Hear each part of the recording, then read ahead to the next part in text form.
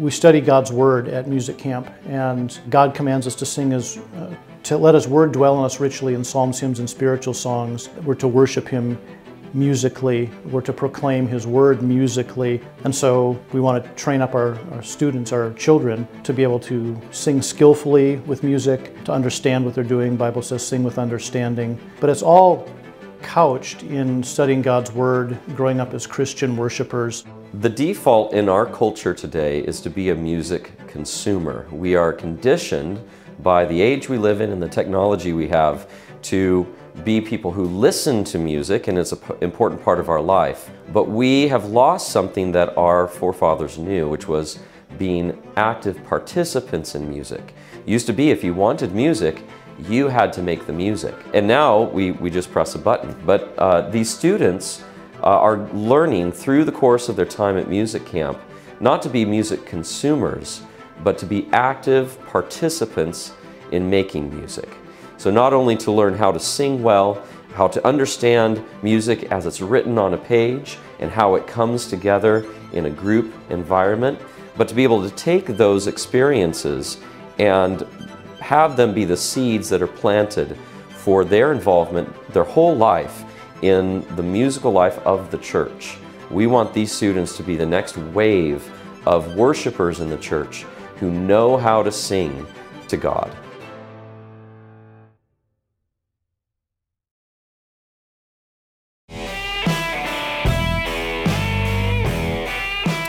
Hey y'all, it's Monday. Welcome to Cross Politic on the Fight Laugh Feast Network. You said Pastor that Toby, like you were kind of mad. Chuck Knox, I'm the Water Boy. Maybe. It's Maybe. Monday. Maybe. Hey, Bring me a coffee. I do got Dr. Jared Longshore, Dr. Reverend Jared Longshore, and we also got, is it Dr. Rod Martin? I mean, can we? Yeah. He practically is a Bishop. doctor. It's a Bishop Rod Martin. I think you should call him on the show. Guys, I got good news. You got good news. Yeah, I found a chicken in my coop. What? Remember, I thought they all died. And you found one? And my kids found one, and it was like hiding up in the corner. Is it laying eggs, Like though? up in, Is it laying I don't eggs? know. I don't think. We just found it. And Maybe it didn't want to be and found. it disappeared for a whole week. You know what? It's just, It was pretty funny. Gabe, It was pretty funny. You're But poor I don't- chickens. I don't know. I would say don't quit your day job. No, well, I think the chickens voted on that already. Are you subscribed to our Cross Politic email list? Oh, yes. If you're not, you really should be. Being subscribed to our email list That's right. means you won't miss any updates about Cross Politic, the Fight Laugh Feast Network, the Fight Laugh Feast Conference. You'll hear about what's on the schedule for the week, live events, conference updates, rowdy Christian merch, updates from other shows within the Fight Laugh Feast Network, and you'll hear from sponsors of the show as they seek to take dominion for God's kingdom in the business world. To subscribe, simply enter your email address at the bottom of the page at fightlaughfeast.com. So go to or Fight Laugh- crosspolitic. or Crosspolitic. Both, Yeah. It gets you both there. Go there, enter your email address. And put in your state and city, because that helps us kind of know where to target some of our emails when we're going, let's say, to Kentucky right. or the ARC conference and all that stuff. Yeah. Right. So that kind of stuff. I really appreciate it. Actually, a lot of people signed up since we last read the ad. So Nice. thank you. Yeah. Thank so, you very yeah, much. get your email in there, Yeah. and we promise not to sell your info to crazy third parties. But we are very grateful to have with us today Rod Martin, founder, CEO at Martin Capital and MartinOrganization.com, CBN co-founder, former SBC executive committee officer, part of the team that started PayPal, and Come on now. Oh, one of our warmed up good for him. friends, Rod Martin. Thanks for joining us again. Good to be here, always. And as mentioned previously, you can see at the table our good friend Jared Longshore, associate pastor at Christ Church here in Moscow. What was that? There's a little dab. You know? It's a secret handshake. I'm sorry. Okay. Jared, thanks for coming on. I think last time you were on the show, things kind of got wild. So can you kind of keep it. Well, we brought Rod Yeah. here to kind of I'll keep be things as calm in as I order. was last time. keep it Other chill. people on the show might say Okay, things. all right. Rod's the crazy one this time. All right. Who's going first? I think you know what? Let's just open up to the table. Let's start with Jared, and I just know Rod's going to jump in here at any point anyway. Okay. So recently, Gabe, you're supposed to be doing this part. I'll do You're it. supposed I'll to be do doing it. the opening. All You right. gotta So set the it up. SBC's hair's on fire right now. Well, it's just another Monday. It You seems said to you me could be saying the calm stuff rather than it's just like, another Monday. It seems to me that as I've kind of watched like the last month or two, there's this kind of financial executive committee guidepost issue, and then there's this disfellowshipping issue that has popped up with churches in the SBC who have allowed for women pastors in the SBC specifically, and the highlight being Rick Warren and Saddleback. And there's actually four other churches, one New Faith Mission Church in Georgia, St. Timothy's Christian Church. Southern Baptist churches have named St. Timothy. That's interesting. In Baltimore, Maryland. That's why they're getting disfellowshipped. Yeah. Calvary Baptist Church in Mississippi, and then Fern Creek Baptist Church in Louisville, Kentucky. Wow. So there's 5 churches total, and Rick Warren being the most notable, Saddleback being the most notable, that has had women pastors. And then apparently there's some sort of vote. So there's some policy things that I'm not totally up on here, but there's some sort of vote, because to me, the SBC is starting to act like a presbytery when they start doing this. But the SBC is voted to disfellowship from these 5 churches, and then Rick Warren or Saddleback's church has actually, it sounds like they're already they're appealing the process in June, from what I hear. for the convention, June 13th and 14th. And then you bring the layer in of there's one of the former presidents of one of the seminaries, Adam Greenway. He came out and said that I'm not for women pastors in churches, but I'm not for against it. And they kind of like try to make this weird distinction between, like, I think the BFM, the Baptist Faith and Message. He said I think it specifically referred to lead pastors and not assistant or associate or some other pastor that you can have. So he's all confused in what he's saying. But he's serious leadership. Would be the right word. Yes. Confused. Good. I got it right. So Jared, let's start with you on this. You've had pastoral history with the SBC. What's going on? Rick Warren's had women. He's been ordaining women pastors for over a decade now. Why is all this starting to percolate now? Two really interesting things with the guidepost and then the Rick Warren thing. And I don't actually know the details, so we'll have to go to Rod for the details. But just principally, I don't know how many years ago it was, Knox, you sent me the video of Battle for the Minds, which is on YouTube. Yeah, 2019. And it was showing all the battle back in the days of liberalism. And we basically had this whole conservative resurgence. You had then those conservatives put Al into his position at Southern Seminary. And the issue was women pastors. But it seems to be that there was a lot of chatter at that time that reduced the conversation to women senior pastors. And I think that was like a strategic move. Like, we can win this battle, but let's not broaden it out and cover pastors generally. So that's probably what Greenway's drawing on there. Interesting. When everything was going down with CRT, and I was still doing the SBC thing, there was a lot of chatter about we have to find a battle of Thermopylae. We have to find a narrow pass. We have to find an issue. It's such a big organization, 50,000 churches, all of that. You have to find and I kept saying, hey, make it women pastors. There's enough out there, but this is a battle that the SBC can win. So you have the confession. You have a mechanism for throwing churches out, which is never done, like hardly ever done. Okay. Maybe done a handful of times on a very small amount of issues. But you can actually win this because you have the confession on your side. You have history on your side. You just have to double down. And you're going to split the room in the right kind of ways. The men that are more political, that don't want to get caught on the wrong side of the Washington Post, I think they'll still find their inner man on this particular issue. And there's been men that have been raising awareness about it. So I think you have enough people that have raised awareness that it's become an issue. Rod, do you think if this gets appealed to the SBC, the full convention, does Rick Warren win, or do the people that have a semblance of testosterone left win? In any normal year, this would be a slam dunk and no one would even appeal it, because the truth is, you guys are familiar with what happened in Anaheim.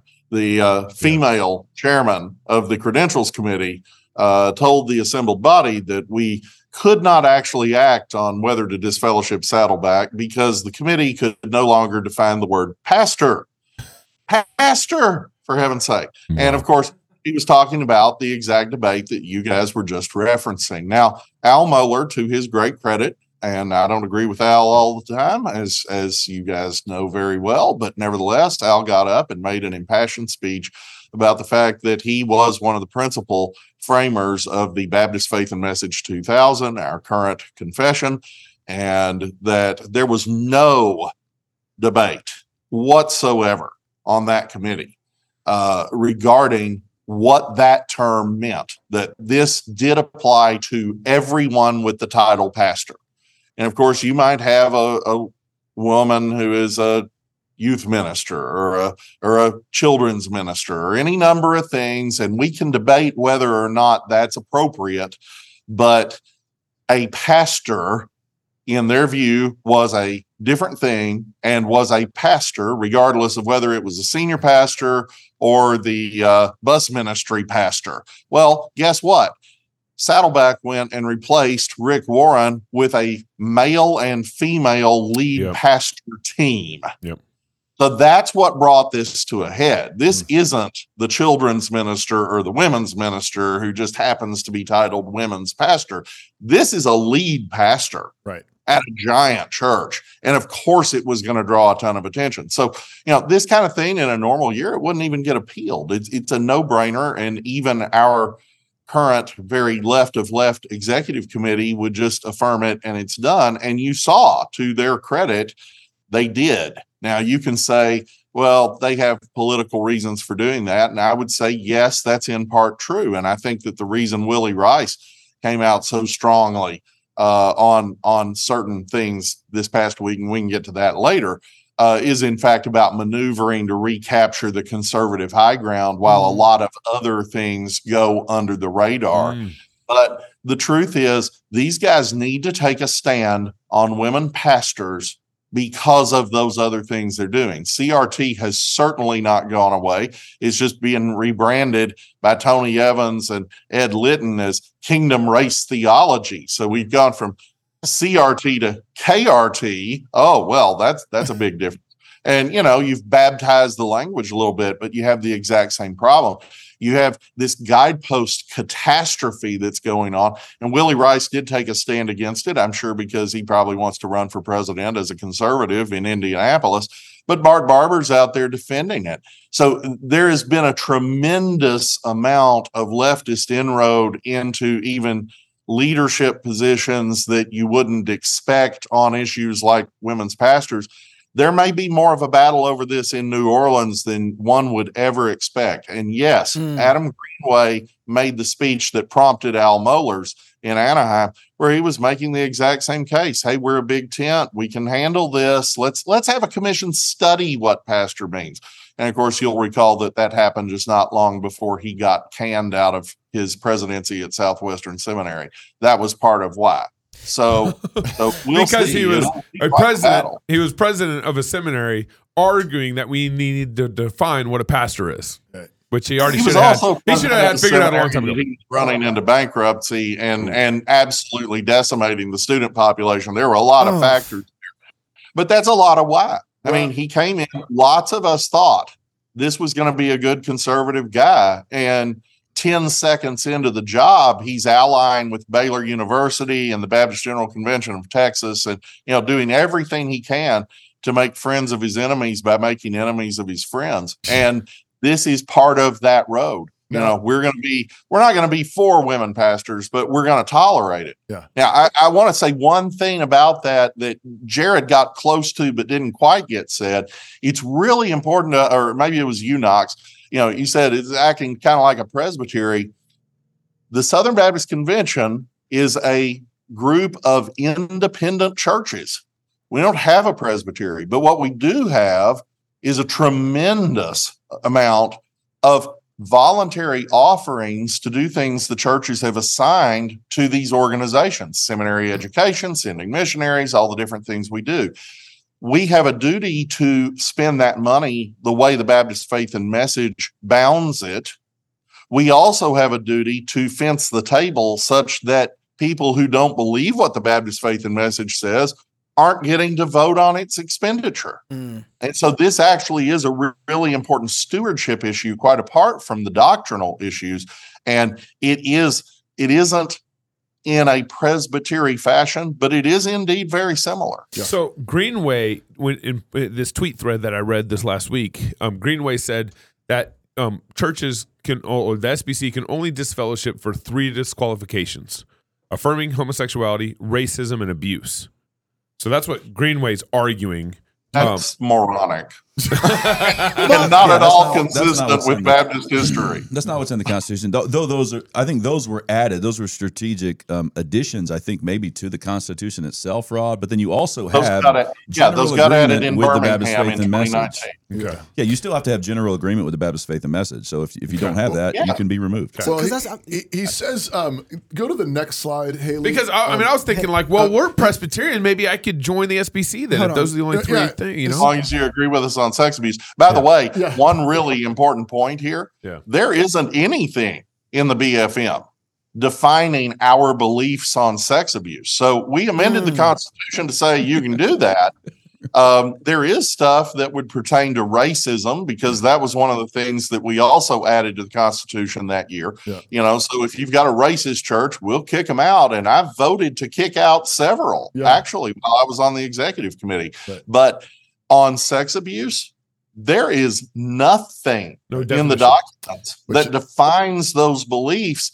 The only thing there is a resolution, which historically has always been considered to be non-binding and only the sentiment of the particular group of people who voted on it in the particular annual meeting it was voted on. So if they're going to elevate resolutions to basically organizational documents, that's going to be quite a hullabaloo. Right. Go ahead, Pastor. So this is Greenway's tweet thread. What did you call it? What was the word he used? Moronic? Article 3, he says this: Article 3 of the SBC Constitution contains the elastic, he calls it an elastic clause of closely identifying with the BFM as the requirement for cooperating churches. But that same article specifically enumerates 3 and only 3 clear disqualifications affirming homosexuality, racism, and abuse. Hey, I think we can get back in, guys. I think I can get back in. I was going to say, well, that's what we were Exactly. Because if it's like a rubber band kind of thing. Be part of the SBC under that logic. Right. Or for that matter, Universalist churches. Right. We don't need any Trinitarians. I mean, anybody who denies Trinitarianism, we can have all of them we want. That's right. Adam is absolutely smoking crack on this. Which is also allowed in the SBC. Smoking crack. Which is also, and he knows better, and he's a very smart man. So then what is he doing? Because if he knows better, this is divisive. He's using nuance to be able to leverage some other concept and idea. This is scary business to me. Yes. Well, he needs a job. He's probably trying to get hired by some liberal group somewhere because this is nonsense, and he knows it's nonsense. In addition to all of his other duties, he was Al Mohler's number 2 at Southern Seminary for a long time. He was also one of our parliamentarians for years, and he's been chairman of the Committee on Order of Business. This is not a man who just showed up at the SBC. Wow. He knows perfectly well the history of this and has watched us disfellowship. You said it's not many churches, Jared, and as a percentage, you're absolutely right. But almost every executive committee, at least 1 or 2 churches gets booted because they did something stupid. And usually heretical. And so, this is not unknown territory, and it goes back almost 2 centuries. Adam knows that history better than anybody. He is absolutely engaging in sophistry here. Okay, Pastor, I interrupted you. Go ahead. I'm going to read this ad, and then we'll jump. I want to follow up on something Rod just said. Yeah. Home, it's where you build your legacy, where traditions are started, seeds are planted, meals are shared, and stories are told. Home is where you prepare to go out into the world. Finding the home that's perfect for your family is a big job. Story Real Estate is Moscow, Idaho's top real estate team. They give people real estate advice all over the country. Family homes, investments, land, new construction, or commercial. They know real estate. If you've thought about a move to Moscow or anywhere in the country, reach out to get connected with a Story Real Estate agent today. Wherever you're going, they can help guide you home. Visit storyrealestate.com. You know we're doing a show here. Yeah, no, don't worry about Hey, it. guys, could you turn You your don't got sound to off? point anything out. Can you turn your sound Do off? not point anything I out don't- right now. You can type on your computer. Do Just- not step on this. Rod, just, while turn these the volume off. while these girls fight over here, I want to ask you about, actually, you made a comment, and I'm a little slow sometimes with Southern subtleties, but I think I might have picked up on something. You said that the head, I think, of the committee that told you that you couldn't discuss this women pastors thing was a female. She was, yeah. And I'm curious. I mean, did the SBC, I don't know, pooch it a while back? I mean, is there already a significant problem on committees? If you have, I mean, she's functionally, I don't know, pastoring the committee, Or functionally setting the standards for a pastor. or leading whatever. and telling Yeah. the SBC, the churches, what they can and cannot do. Does the SBC already have a women's pastor problem? You poor Presbyterian. Well, I don't know. Like I am a Presbyterian. I don't understand it, but it sounds to me like if you've got a church meeting where a woman is telling everyone what they can and cannot do you already have a woman pastor problem, even apart from Rick Warren's church? Well, that's a good question because historically it wouldn't have mattered one bit. The credentials committee decided whether or not you had the requisite credentials to be a messenger at the convention, and that was it. And, generally speaking, we believe that, I'll just forget what we believe. I'll just say what we do.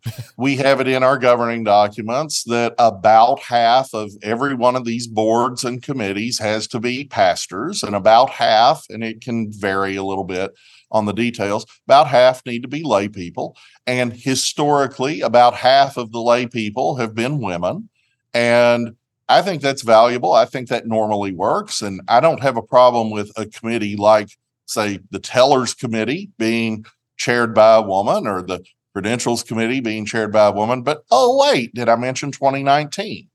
And all of a sudden in 2019, we up-power this Credentials Committee to have perhaps not quite the power you were suggesting a second ago, but something an awful lot like it. There's no question that what Guidepost has demanded is that body become basically a judicial body sitting in judgment over all of the churches and creating a unitary structure where all of the churches are part of the SBC, governed by the SBC, et cetera. So effectively, we become a hierarchy under their recommendations that fortunately that part was not actually presented by the task force last year in Anaheim, but it's still potentially out there to be suggested. We have yet to see what the implementation task force is going to recommend, and we're going to hire Guidepost to do more. So this is their position. It's certainly Rachel Denhollander's position. She's she's an attorney for party opponents of the executive committee, while also a consultant to the task force and also all these different things. The conflicts of interest just pile up higher than my ceiling. And even Krista Brown has been out there calling her out on it. Krista Brown's probably the most famous abuse victim in the SBC. She's calling out Rachel Denhollander on Twitter for the conflicts of interest. But regardless, all these people have just said as plain as day, they want to turn the SBC into a hierarchy. And of course, Rachel is a lawyer, so she wants to sue the SBC and, make all of the different pools of money across the fruited plain available for whatever settlement she's able to work out on bogus cases. So, it's really dangerous. And you're exactly right when you say, wait, should the chairman of the Credentials Committee be a woman? Isn't that a quasi-pastoral role? Right. Well, yeah. Actually, it wasn't, but it is now. And while technically you could have a woman who's, say, for instance, chairman of the executive committee. On paper, there's nothing to prevent that, but it's never, ever been done because it's kind of a pastoral position. Yeah. And a lot of these are. And, they were talking a couple years ago about Beth Moore running for president of the SBC. Again, nothing constitutionally to prevent it. But no one's ever tried it because, honestly, it's kind of a pastoral position. We've had lay people be president of the SBC, but they were men and, obviously qualified lay people who were qualified to preach. So, we are getting into dangerous territory here just on its face, and where they want to take us wouldn't even be the SBC anymore. It wouldn't be anything remotely like the SBC. If only there had been like a movie that had come out a couple of years ago warning us about Rachel Denhollander. Even in the trailer. Maybe even his trailer. I mean, that might have gotten people's attention. Well, that got edited. Right. I just, when I go back memory lane, back down memory lane, it really does bother me because this wasn't something that everybody's seeing guideposts now and seeing what's happening with the SBC. When you resigned from the executive committee, everybody kind of should have had red flags then, and now they have them. They're a little concerned about where things are going. I want to get to the kind of what's going on a little more detail with the executive committee and budget and stuff like this, but I just want to go down memory lane. This isn't new. 2019, when they had the sexual abuse panel that J.D. Greer put on with Russell Moore, Beth Moore, Rachel Denhollander, it was clear that this was levers to get underneath the SBC, which was a huge entity of in the conscience of America, right? And conservative America. Right. And it was then at that moment that we all should have said, oh, wow, this is problematic.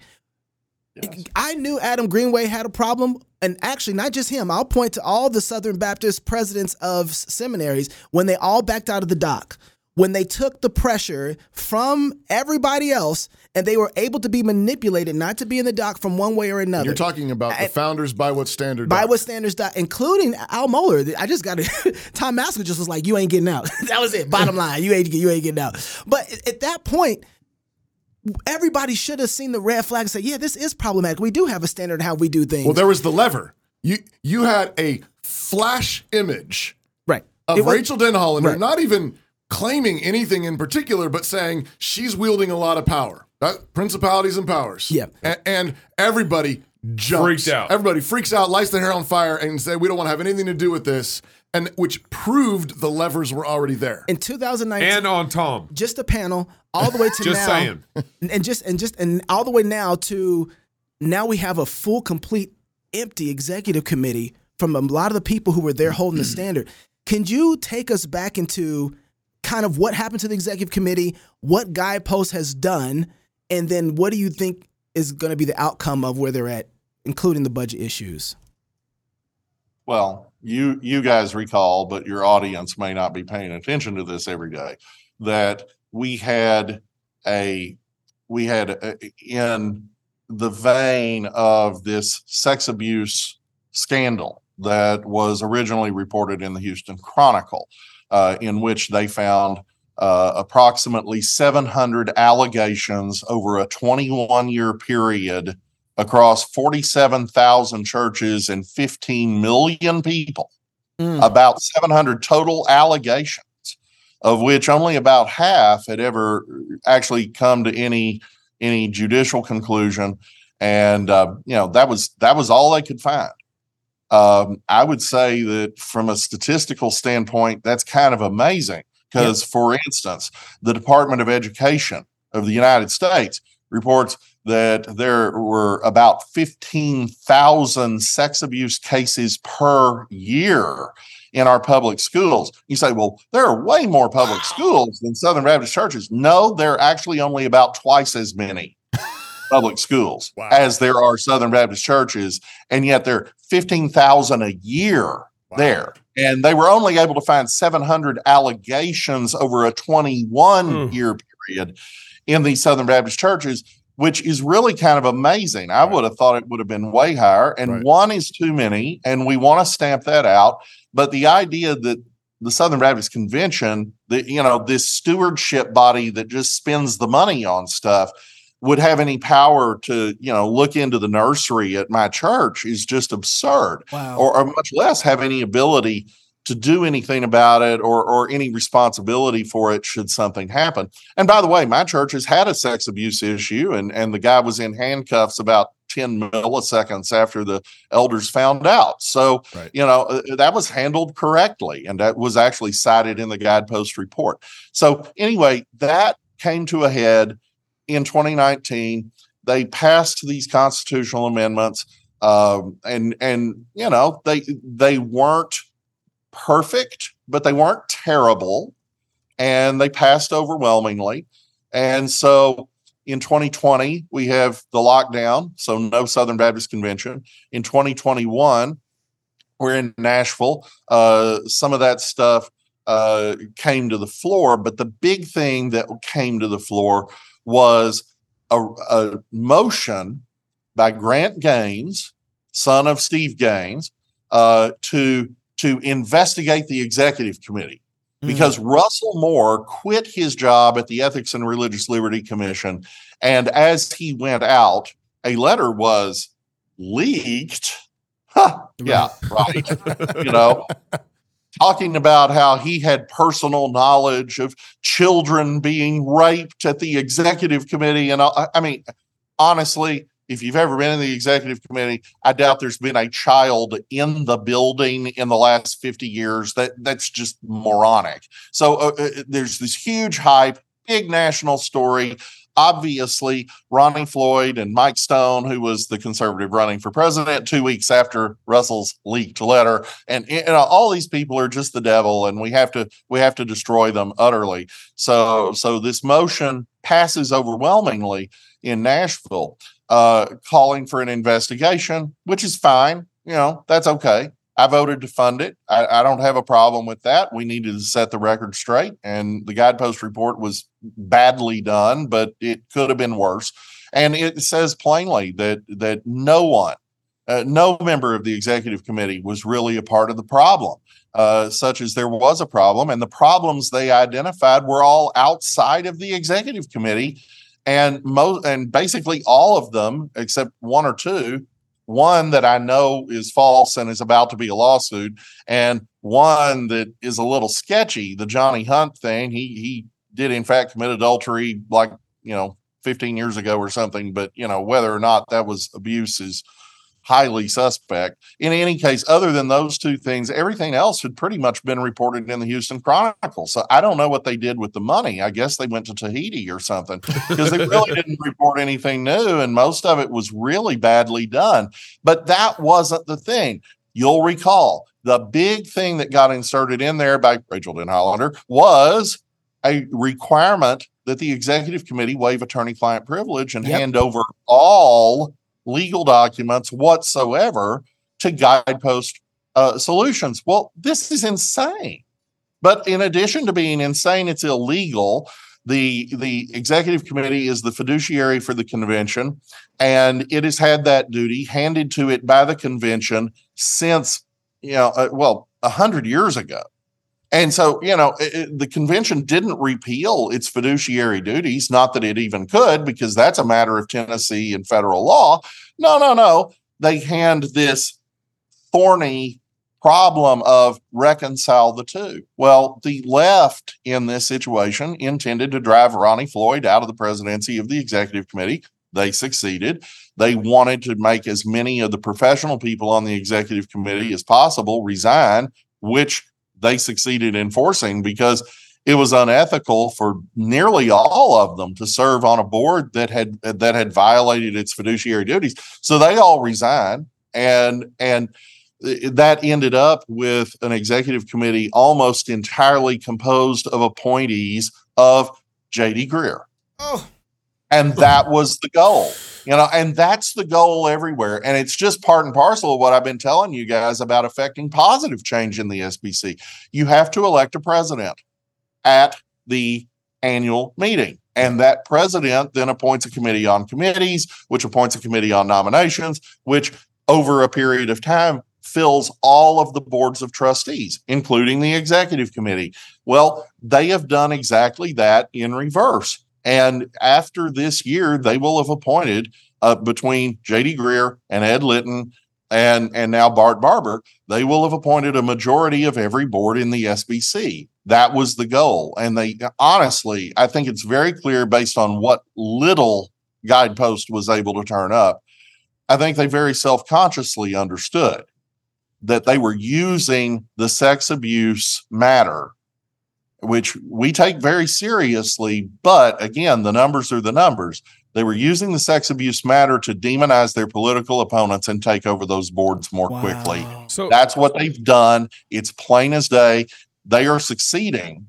And if a conservative candidate beats Bart Barber in New Orleans, it'll begin the reversal of the process, but it'll be far, far from over. Yeah. And this is going to get worse before it gets better. So I assure you, what we're seeing now with the guidepost recommendation is a completion of that effort. They are going to use guidepost solutions as the way to impose DEI compliance on the entire SEC, and they're going to do everything in their power to create the hierarchy that Guidepost already recommended in print and is available for anyone who wants to read.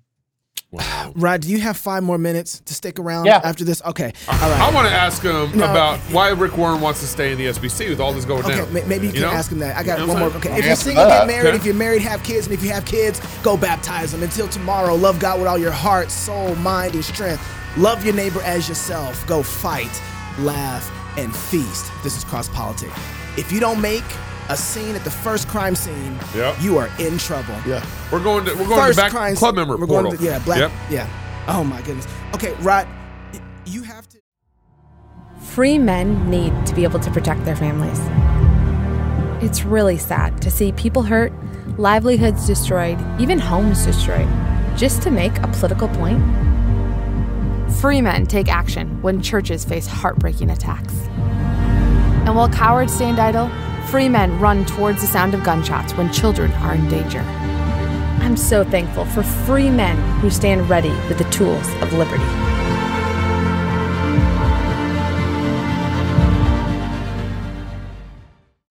Hi, I'm Robert Borton, CEO of Classical Conversations, the world's largest classical Christian homeschooling community. I'm launching a new podcast, Refining Rhetoric. If you like cross politics or just listen to hear what crazy stuff they're saying today, you will enjoy Refining Rhetoric. You can find us on your favorite podcast platform. I practice the 15 tools of learning by interviewing great guests, looking at current events, and talking about cryptocurrency.